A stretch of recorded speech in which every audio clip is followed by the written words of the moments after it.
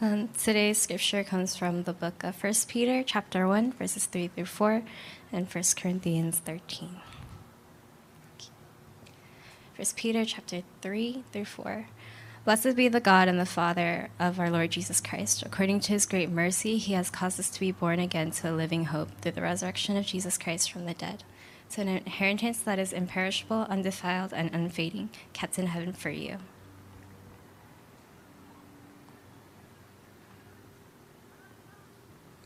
1 Corinthians chapter 13. If I speak in the tongues of men and of angels but have not love, I am a noisy gong or a clanging cymbal. And if I have prophetic powers and understand all mysteries and all knowledge, and if I have all faith so as to remove mountains but have not love, I am nothing. If I give away all I have, and if I deliver up my body to be burned but have not love, I gain nothing. Love is patient and kind. Love does not envy or boast. It is not arrogant or rude. It does not insist on its own way. It is not irritable or resentful. It does not rejoice at wrongdoing, but rejoices with the truth. Love bears all things, believes all things, hopes all things, endures all things. Love never ends. As for prophecies, they will pass away. As for tongues, they will cease. As for knowledge, it will pass away. For we know in part and we prophesy in part, but when the perfect comes, the partial will pass away. When I was a child, I spoke like a child. I thought like a child. I reasoned like a child. When I became a man, I gave up childish ways. For now we see in a mirror dimly, but then face to face. Now I know in part, then I shall know fully, even as I have been fully known. So now faith, hope, and love abide these three, but the greatest of these is love. This is the word of the Lord.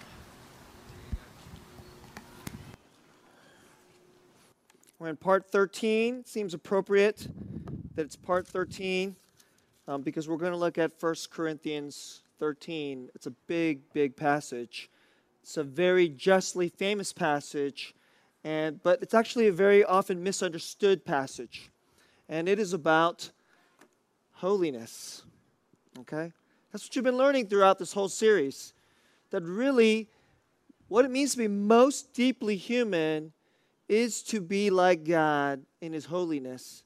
And what I've really been asking you to seek is that holiness is truly divine love. That's why we're going to close out this series today with a message about divine love out of this really, really tremendously important passage. And so, let's get into it, okay? Part 1. Holy love over gifts and achievements. Holy love over gifts and achievements. Part 2, true love is holy agape. You might not know what that word means, agape. I'll tell you in just a sec. It just means love, but we'll get into that. True love is holy agape. And part 3, the beautiful face to face forever. Many of you don't know this, but you're looking for a face in your life. Part 3, the beautiful face-to-face forever. So, I want to start just by connecting this dot. We started off this series with 1 Peter chapter 1. And it goes like this. Blessed be the God and Father of our Lord Jesus Christ. According to His great mercy, He has caused us to be born again to a living hope through the resurrection of Jesus Christ from the dead. And what do you get from Jesus Christ from the dead? To an inheritance that is imperishable, undefiled, and unfading, kept in heaven for you. And I've pointed to you that what this is this is a short-term way of saying this is what holiness is. And we went on this journey from this 1 Peter 1 passage. Later in this, just a few verses later, there's a command, be holy as your Father in heaven is holy. And we took on this journey that says that holiness is not primarily about being cleaned up or about religion. It absolutely is about character, but it is about a character that is involved in a certain kind of activity, and that activity is love, and not just any kind of love the way God does it. And that's what we're going to talk about today. And I want to close this series by looking at this most incredible passage. So many people look at this passage, go, it's about love. You go to a wedding. People love to, I've gone to lots of weddings, and I've gone to some weddings that aren't even Christian. and then they read this because they're looking for something profound, and of course it's profound, and then they give an utterly super slurpy message that's fully sentimental, which has nothing to do with this passage. What this passage is talking about is God's kind of love, which is another way of saying this passage is really a picture. It's a picture-perfect vision and definition of what holiness looks like, okay? Now, I want to just start off here.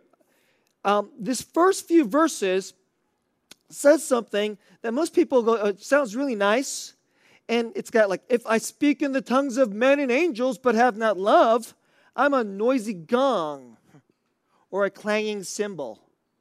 If I have prophetic powers, understand all mysteries and all knowledge, and if I have all faith so as to remove mountains but have not love, listen to this next part.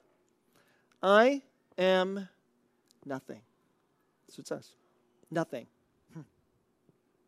If I give away all I have, and if I deliver up my body to be burned, but have not love, I gain nothing. It's like I profit nothing. There's something you don't gain out of it. You know what you get from it? It's nothing. It's a really powerful set of claims. And I want to ask you this question. Do you believe that? Our society, and including, I think, the Christians in our society, let me offer to you, we do not believe this.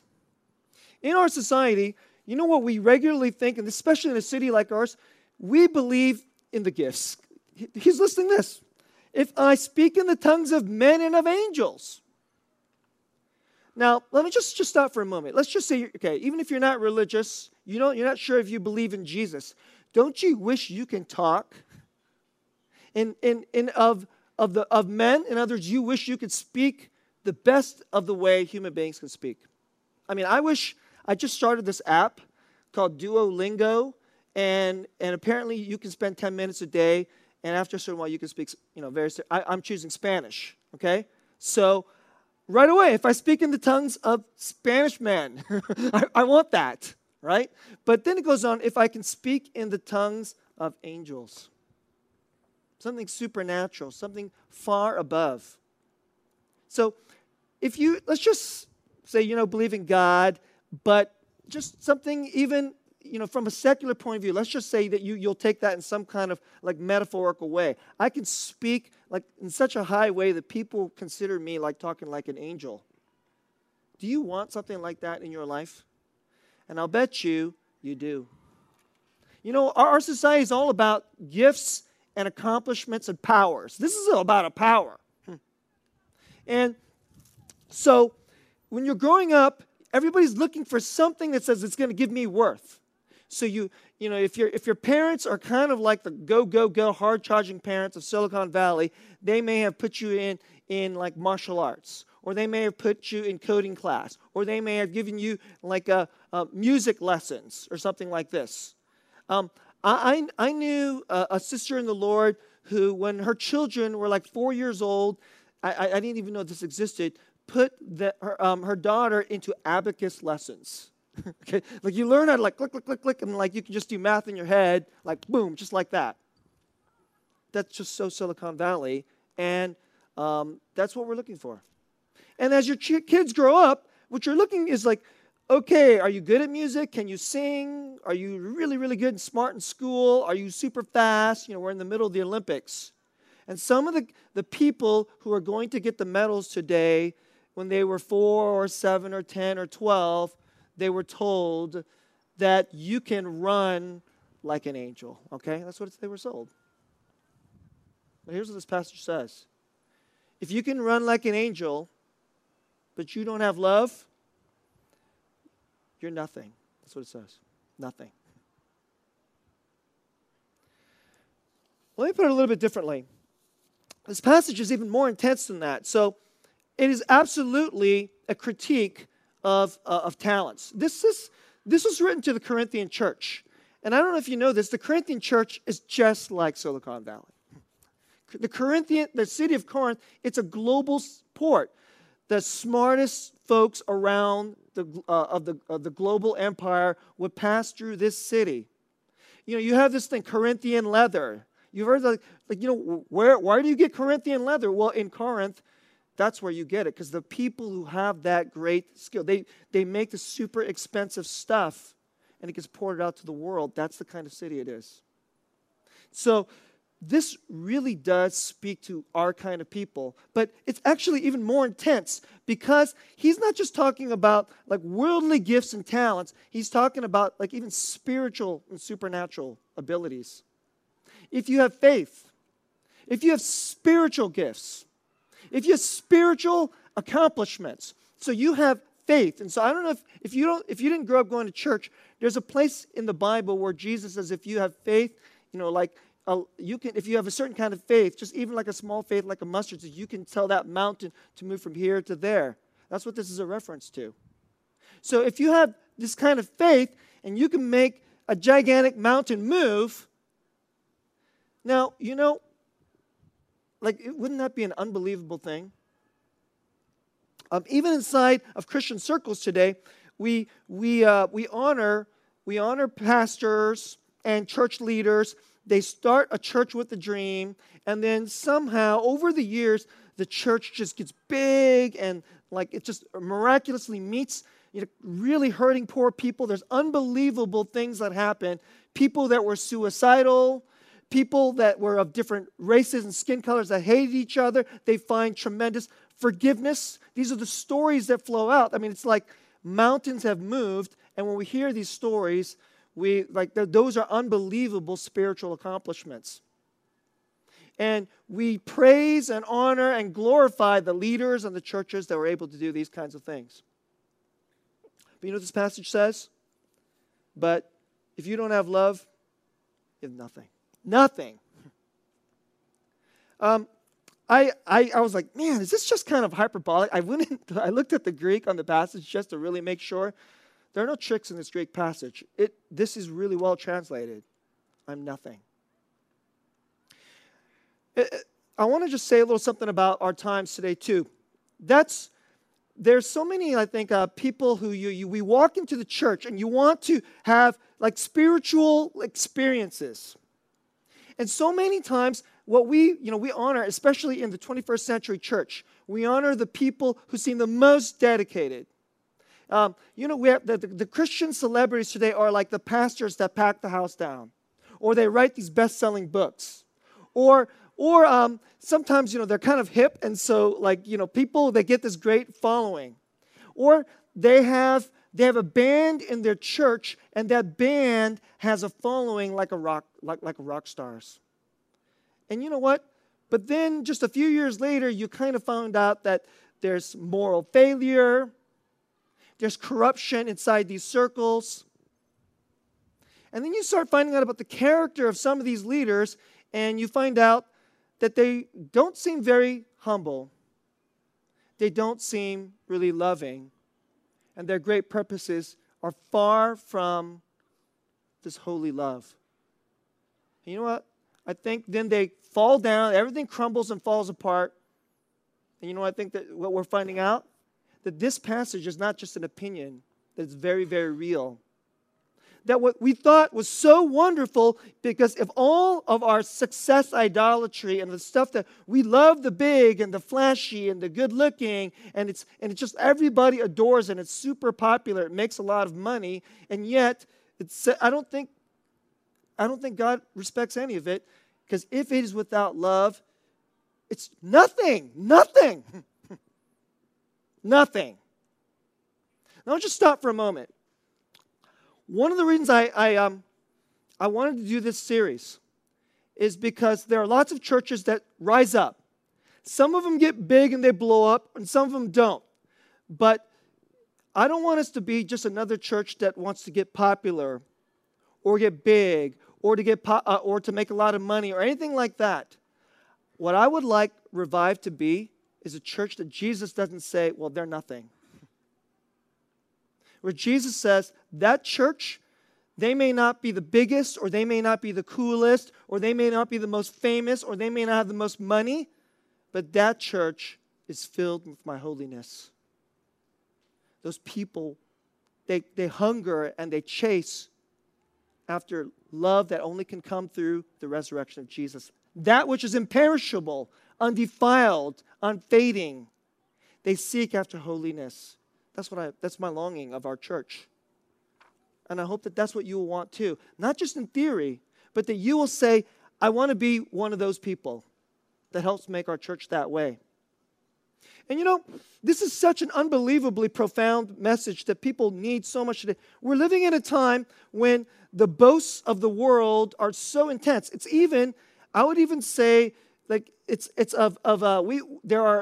the spiritual boasts and the spiritual accomplishments and gifts and talents that people desire inside of the church. But there is a kind of secular religious boast that's also going on in our times. So there are people today, they say, I'm for justice. I'm strong for justice. And when you go listen to them, I'm not asking you to like take a side or to make some kind of political judgment, but I just want to ask you this question. Ask this question. Do they love people? Do they love people? And a lot of the messages of the people today are justice, justice. I don't hear love. I hear what they're against. I hear who they condemn. I hear who they hate. But I don't see, like, will you sacrifice to love? What will you do to show people who are really hurting? Will you go into their lives to love? Or would you rather go and protest and show how great you are so that you can have an accomplishment of some kind of spiritual or religious, but I know it's secular, but it's religious, of a religious accomplishment and boast? But if it is without love, whether it is a secular kind of accomplishment or whether it's a spiritual kind of accomplishment or whether it's just a worldly kind of gift, you know what the Bible says? It's nothing. That we are nothing.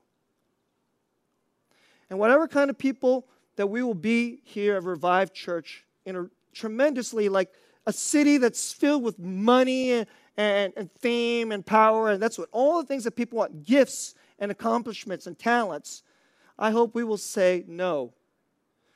Even though the world may not esteem it, may we be a people that will say, we refuse to be nothing. We want to be what God deems, not just something, but truly worthy. That is, we will seek the imperishable, the undefiled, and unfading, kept in heaven for us through Jesus. Okay? Let's go to part 2. I want to talk about this next portion. And I know this sounds so nice. It's so not nice, okay? And I want you to just hear this for a second. Love is patient and kind. Love does not envy or boast. It is not arrogant or rude. It does not insist on its own way. It is not irritable or resentful. And I want you to just ask for a second. We have all these feelings and good intentions of people, even people that we love. But let me ask you, do you love them this way?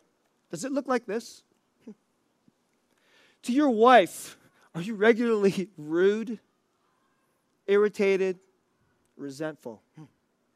Are you patient toward your husband? To your boyfriend? Are you kind? Do you have a friend and you're supposed to love your friend, but really, a lot of the times, if they do, they get that extra promotion, or they get that better school, or she gets that nicer dress, and then it's like it's envy time. And that is just so utterly normal, is it not? And we need a better love than that. But it gets actually deeper. Verse 6, it does not rejoice at wrongdoing, but rejoices with the truth. There's actually this question, like our society thinks like truth, nobody knows what truth is, but if we just have good feelings and intentions toward each other, isn't that all that matters? No. No. How can you rejoice in the truth if you don't even know what it is? But here's where I really want us to get into this, verse 7. Love bears all things, believes all things, hopes all things, endures all things. Love never ends. Let me say that again. Love bears all things, believes all things, hopes all things, endures all things. Love never ends. And I think if you read that verse, that set of attributes about what love is, there's only one person who loves like that, and that's God. Only God loves like that. Only God loves with an absolute purity. And He always hopes all things and believes all things. You ever meet a person, we all, we want to meet somebody and know somebody. And when they get to know you, they believe in you. Always. Always. They hope in you. Always. That passage, love never ends. That set of verses, that set of words in Greek, it can actually translate as love never fails. It doesn't stop. It doesn't fail. And we have this hope that is the kind of love that we'll have, but that's not what we have in this life. But in Christ, that is actually possible. Now, I want to give you this illustration. I was talking to a young man whom I love this week. We're having a pretty deep conversation. And, he loves his girlfriend. He's getting pretty serious about this relationship, and we're talking about marriage. As we talk about marriage, we're talking about, I started quoting out of this book. It's a famous book that some of you might have heard of. It's C.S. Lewis. He wrote this book called Four Loves. And the four loves, he describes four types of loves. The lowest is affection, like your dog can love you. That's affection, right? But then he gets into the higher. There's phileo. And phileo is love between friends. And the way he describes love between friends is friends don't tend to stare into each other's faces. What they do is they look at the same glory. They see this thing too. It's like, you like the Dallas Cowboys too? Oh, so do I. Oh, you like jazz music too? Oh, so do I. People see the same glory, and you come alongside together, and you enjoy, and you walk together. That's how he describes this love, and the old Greek word for it is phileo. But the one that we often tend to think about when we're thinking about love in our culture is what he calls eros. We might think of it as sexual love or romantic love, right? And the way Lewis described it is that those who have eros, what they do is they stare into each other's faces, and they want to see and really fully know the other person into their glory. And then, so that's eros, and it's like this powerful, they want to become one. Eros love, or sexual love, or romantic love. Well, what I was saying to this young man is actually, we all, today, when you're looking for somebody, you're a mate. So if you're single, you're probably looking for someone, that hot person that will, that's the eros love. That's the one I want, right?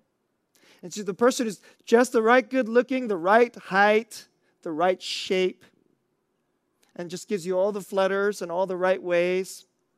And what you want is this super duper eros love. But one of the points I was trying to make is actually in marriage, it's actually phileo love. That's actually the main thing. That you walk together, and then sometimes you gaze at each other. You practice phileo, and eros love is actually kind of like, if the main dish is phileo love, the side dish is actually eros love. And today, everybody always wants to make that the main thing, and a lot of times you're not even good friends with your spouse. That's what I see in so many couples. So just a little bit of marriage advice, okay? If you're married already, try to become best friends with your spouse, please. And if you're not good at it, that's got to grow. Grow that phileo love. Grow that phileo love. And I'm not saying it because we're good at it. My wife and I, we're actually not really good at it. We're not. We have so many things not in common, except like Jesus, and we like certain foods together, and we love our kids, and We don't have much else in common, okay? All right? That's kind of like what my wife and I are like. But, so as you in your marriage life, what's going to happen is this. There's going to be times where your phileo, your friendship love, will rise, and then your eros love will dip. Or, especially for those of you who are at the beginning, who are young, you're going to be all inflamed with eros love. But then your phileo love will dip. But then as you get into the marriage, if the person isn't a very good friend, guess what? This part is going to go down, okay? It's like a good sex life. It starts by doing the dishes, guys. Right? It's like that. It's by laughing at the same jokes inside the movies. It's kind of strange how it's like that. And so you get, if the phileo love is not going up, then the eros love is dying. But the fourth love that Lewis says is agape love. Now, my Greek professor, when I was in seminary, said, oh, people make so much, they love that book by C.S. Lewis. They make all this distinction between phileo, eros. Like love is agape love. I don't know if it's so much like this different kind of, but let me say this to you. In the Bible, whenever they use the word of this, in this passage, 1 Corinthians 13. So here's how it's said.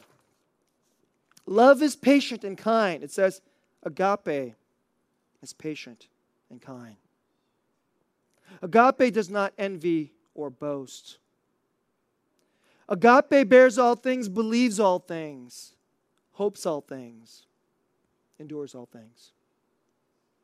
And so, you don't have to be a Christian to know, hello, we better get some phileo in our marriage, and we better get some eros in our marriage, and it would even be good to have a lot of affection in your marriage. So even just something as basic as we'll just hold hands, even though it's not sexual. It's different. But do you have a love in your relationships like this? Love bears all things, believes all things. So your husband goes through like a really stressful period at work, and his boss is really dumping on him, and he won't admit it to you, but he thinks he's going to get fired at the next layoff. And he's super feeling like, I'm a failure, because if I get fired, we're going to lose our house. And my wife is not going to respect me and look up to me. And then, this is on his mind, but he won't admit it because he's too insecure. And then for about 6 months, his phileo, his friendship love just tanks. It just tanks. And then, because he's a terrible friend, guess what? The eros love tanks too. And then, at the beginning, it just is rough. But then 3 months in, 5 months in, now, like things that wouldn't have caused a fight 6 months ago, easy, simple things, just devolve quickly into fights. And you would not have thought this, but now, like 7 or 8 months later, your marriage, you actually, like the D word pops into your head. But how would it be possible if, instead, when he starts just flail down, his wife says, I believe you. I believe us. I believe all things. Our love will not stop. It will not end. And if you fail, and if you're being a bad friend, you're being a bad lover, you're being a bad worker, you're being a bad dad, I can forgive you. I can bear this. Agape bears all things, endures all things. And we'll get it. We'll get through. And this love will not end. You know what we're talking about here? We're talking about God's kind of love. Well, let me put it another way. We're talking about holiness. That's what we're talking about.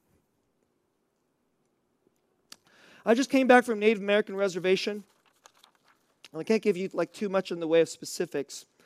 the beginning of this, it's like a prep trip that we're going to go out. Our brother Damon and I, we were there, and we took one of our other brothers from, our partner church. Incredible brother Manoj. I mean, it's incredible how fast he learns things on the reservation. It's unbelievable watching him. And the first half of our day, we're meeting these other pastors, and just what the Holy Spirit, it was super exciting. What they were offering us, it was like they're offering us more than we could even ask. Do you want to use this room? Do you want to use our van? You use this? Or we could do this? I mean, just more than we even thought we could have. But at the latter portion of the day, we met with a couple young people whom we've known for a long time, and these two teenage girls were taken away from their mother by CPS because their mother got depressed and kind of fell off the wagon and went towards. She basically just left and didn't come back. And they ended up with their other relatives, but their other relatives are like, I don't know if I could, keep you. And then they have two other younger siblings too. So for the first half of the day was just unbelievable. It was like so exciting.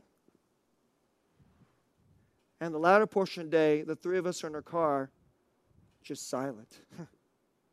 Silent. And we're like, we want to love these young teenagers. And we want to love even her mother who's failing. And here's this question. Love bears all things, believes all things, hopes all things, endures all things. Man, it's a gut check. That's a serious, very, very serious gut check. And I'm thinking about this. I'm like, tomorrow I'm going to talk about agape, bears all things. Holiness bears all things. So, brothers and sisters, I want to say this to you. What do you really, really want in life? You want the tongues of Spanish and of angels. You want gold medal. You want the promotion. You want the great school. You want the popularity and the fame, and that's going to make your life so happy, right? Or can you actually believe that if you do not have holiness, if you do not have holy love, if you don't actually have love that has the power to bear all things, endure all things, and that love can actually be imperishable, undefiled, it will not end, it will not fail. Do you want that? That's the thing I want to ask of you. Isn't that what you actually really, really, if you really think about this, like you really just not just react, but if you really think about it, you're like, wait a second, if I just get a middling career, and we never own a house, and our kids turn out pretty good.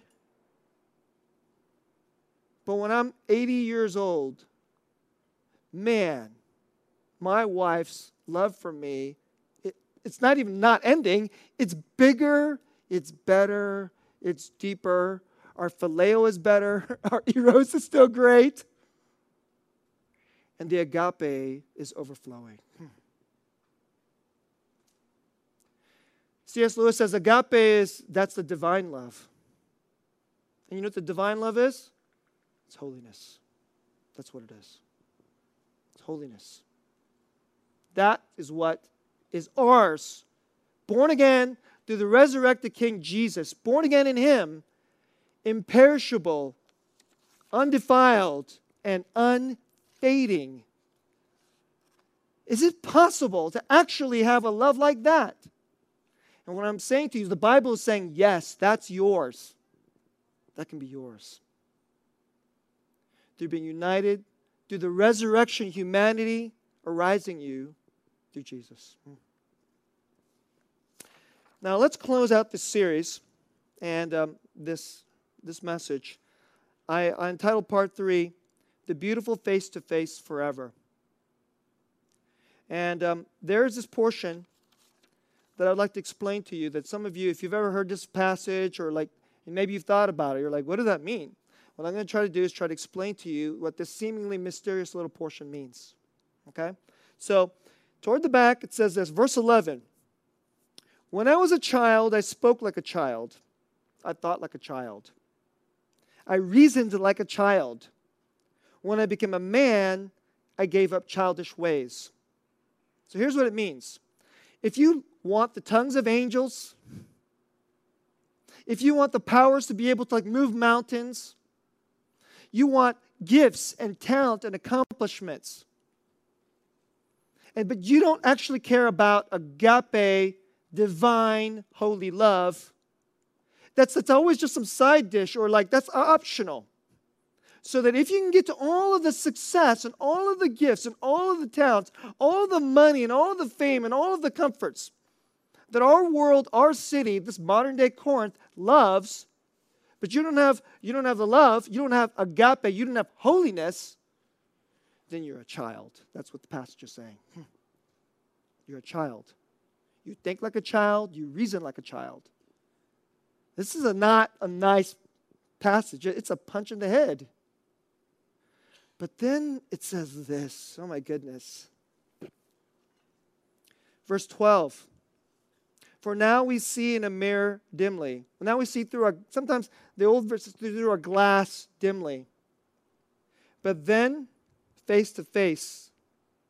Now I know in part, then I shall know fully, even as I have been fully known. What does this mean? And I want to close this series out. I'm going to take you through a really important piece of biblical theology. That's what this passage is talking about. So I'm going to break down through some biblical theology for you, okay? Genesis chapter 1. God makes this. It's good. It's very good. Everything's so glorious and beautiful. It's like God is the most unbelievable artist. Then he makes man and woman. It's very good. You get to Genesis chapter 2, he says, okay, it's not good that you're alone. And I'm going to make you in my image so that you can love each other the way I love, agape love. But then Genesis chapter 3 comes along, and we choose not God. We choose sin over God. That's what sin is, choosing something else over God. It's like choosing gifts and talents over love. It's like choosing gifts and talents and achievements over holiness. And then everything kind of just unfurls and curse comes into the world and things unravel. So here's the first thing that happens right after. So there's this incredible verse toward the end of chapter 2. It says, Adam and Eve were naked, but they were not ashamed. That's what it says. They were naked and not ashamed. In other words, when they knew each other, it's such a profound text. They could fully see in each other. They would know everything in each other. And they would have love which does not end. So that's the opening. But then right after it falls, the first thing they do? They hide.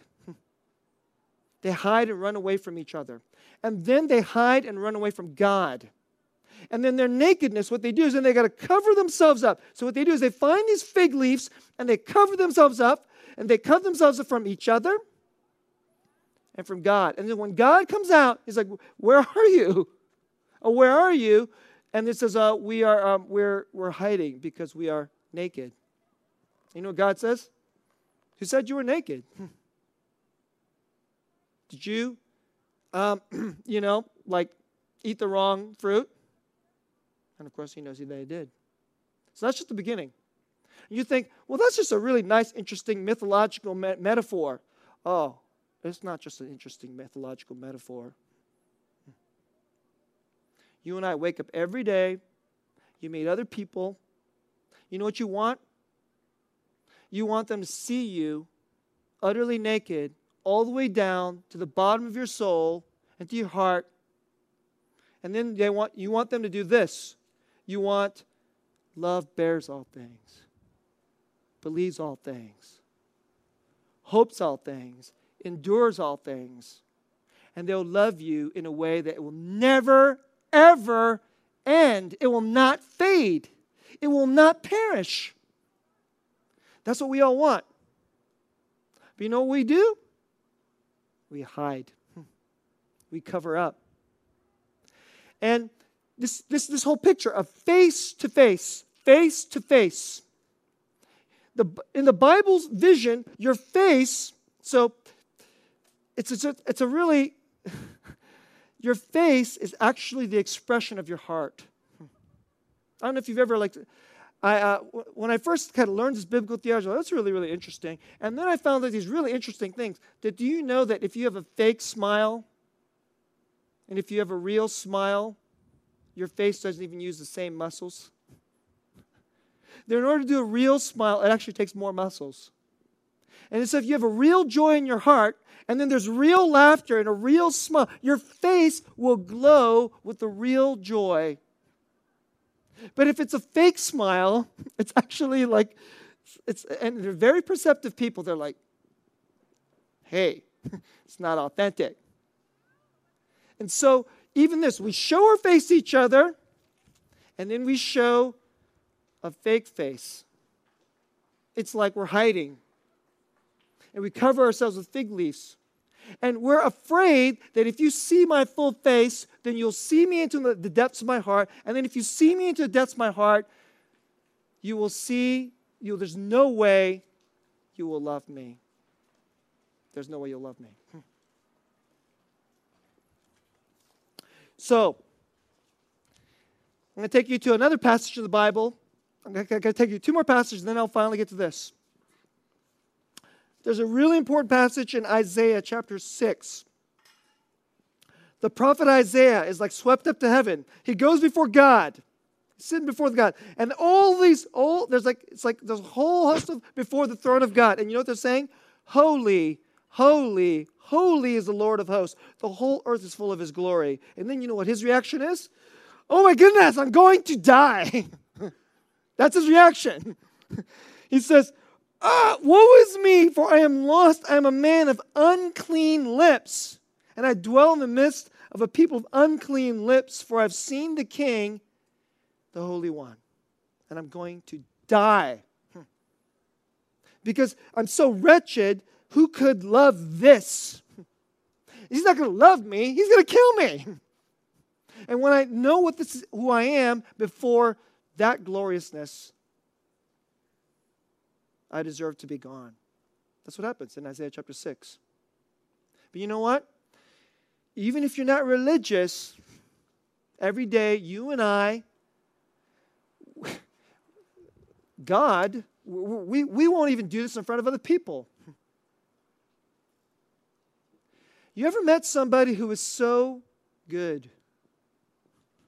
So good, who's so humble, whose integrity is so tremendous. There's not that many people I've met who are like, but there's a few. But when I meet them, I'm always even almost nervous. Because if they get to know me, they're going to be like, this dude's a pastor? It's like that. And we're like that with just the guy who goes up to the girl. She's like the prettiest girl in the room. He's terrified. This is the same drama that's going on. The women put on a dress, and I'm going to go to a party, and if some other woman has the same dress as me, it's like now, it's like all of who we are inside. It's like it just comes out in the horror of our face. Now let me close this message in this series this way. I'm going to give you a very, very famous passage, and then we'll close by talking about this, okay, in the gospel. So I asked our brother to show this. Let's see. This is Numbers chapter 6. And if you've been in our church, you've heard this many, many times. It's a special benediction. It's a priestly benediction that God commands Aaron, who's the priest, to give over his people. And it goes like this. Thus you shall bless the people of Israel. You shall say to them, the Lord, this is his covenanted name, his revealed name. Yahweh bless you. May Yahweh bless you and keep you. May Yahweh make his face. May he make his face May He make the absolute opening and revelation of the depths of His heart shine upon you and then be gracious to you. May the Lord, Yahweh, lift up His countenance, all that is glorious off His face. That's what countenance means. Upon you and give you shalom. And what shalom means is not just peace. It's like everything that you would long for. It's everything that your heart longs for would overflow, and you'll be utterly fulfilled and flourishing. When His face finally shines upon you this way, may your heart overflow with the deepest joy, overflowing shalom. That's what the Bible says. Now let me read this again and then we'll close. All right? For now we see through a glass dimly. We're looking in the mirror. It's like the world is like a glass. You're looking into the world and you barely can see it. You can barely make out what's real.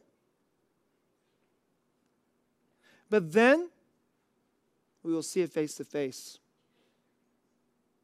Now I know in part, but then I shall know fully, even as I have been fully known. And you know what we're talking about here? It's going to be one. We're finally going to go up to God. And we will get to see His face. And when you go before His face, it is the most important face that will ever come upon you. And will you go up to God and you'll be terrified like Isaiah chapter 6? Will you walk through the world with putting on some kind of phony covering of all the time because you're just afraid of even other people, let alone God? Or can you go up to Him and say, come, shine your face on me and know me all the way down as I'm fully known? And then when I see your face and see that your absolutely most glorious face will shine upon me, know me and love me, then I'll have shalom. So God knew that this is like at the center of who we are, because we hide, because we're so afraid, because we run away from each other. This is why we cannot have love. This is why we actually even prefer gifts and talents and all these other things over love. If I just have this, that'll be enough. We actually choose less than love. But God says, no way. If I'll take you to shalom, you need to I'll see you all the way down, and you must trust that my face will turn to you, and you will know that I love you all the way down with a love that is imperishable, undefiled, and unfading. It is a love that will bear all things for you. It will bear and believe in you all the way. It will hope for you in all things. It will endure all things. My love for you, when my face turns to you, you will know my love for you. It will never, ever, ever end. And the only way you can ever get to know that is then because you will know that in the face of Jesus Christ, we have God this way. He came to say, it's like God sent His face into the world. And you know what His face was? It's Jesus. And Jesus came into the world not to condemn, but to redeem. At the most deepest place we redeem, in this place where we cannot love, where we choose all things besides true holiness and love, He came so that everything that is so horrid in us, everything that knows that, like Isaiah chapter 6, I deserve to die, He will say, all of that will be washed away on the cross. And His face will gaze upon you, and you will know that God loves you with holy love that bears all things and will never end. When you can have that love and come to you, that's when you can begin to give that to your son, to your coworker, to the mother of these children who's profoundly failing and leave them like orphans.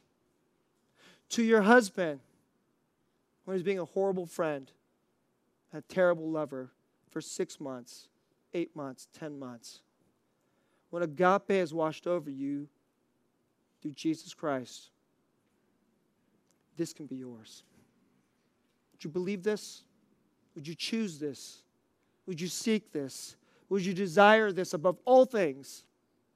Desire this above all things. Don't reason like a child, but reason like a man, like the heavenly man, Jesus Christ, agape for you. Let's pray.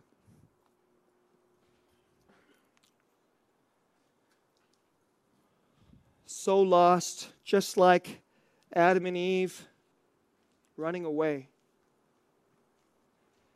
We hide from each other. We hide from you. We tremendously do not know how to love, and we pick all things besides you.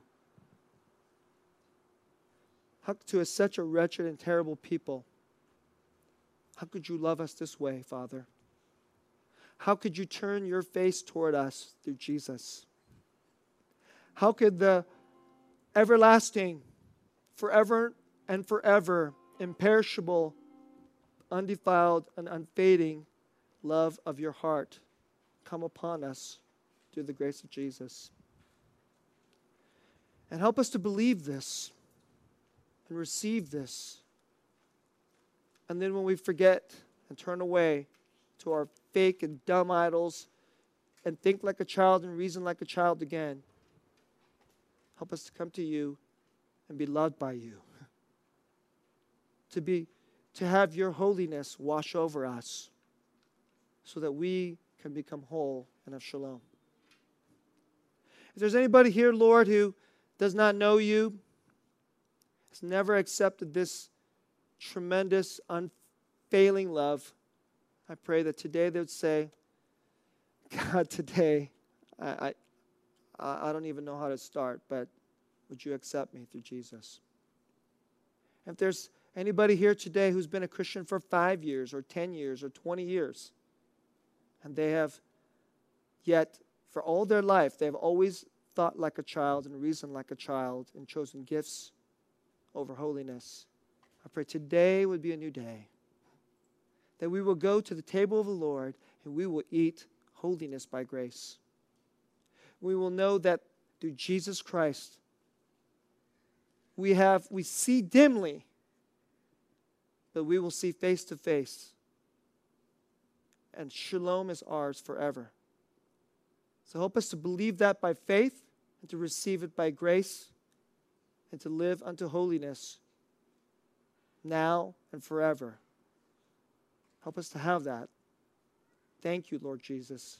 Thank you, Father. Thank you, Holy Spirit, that this is ours and nothing less. In Jesus' name, amen.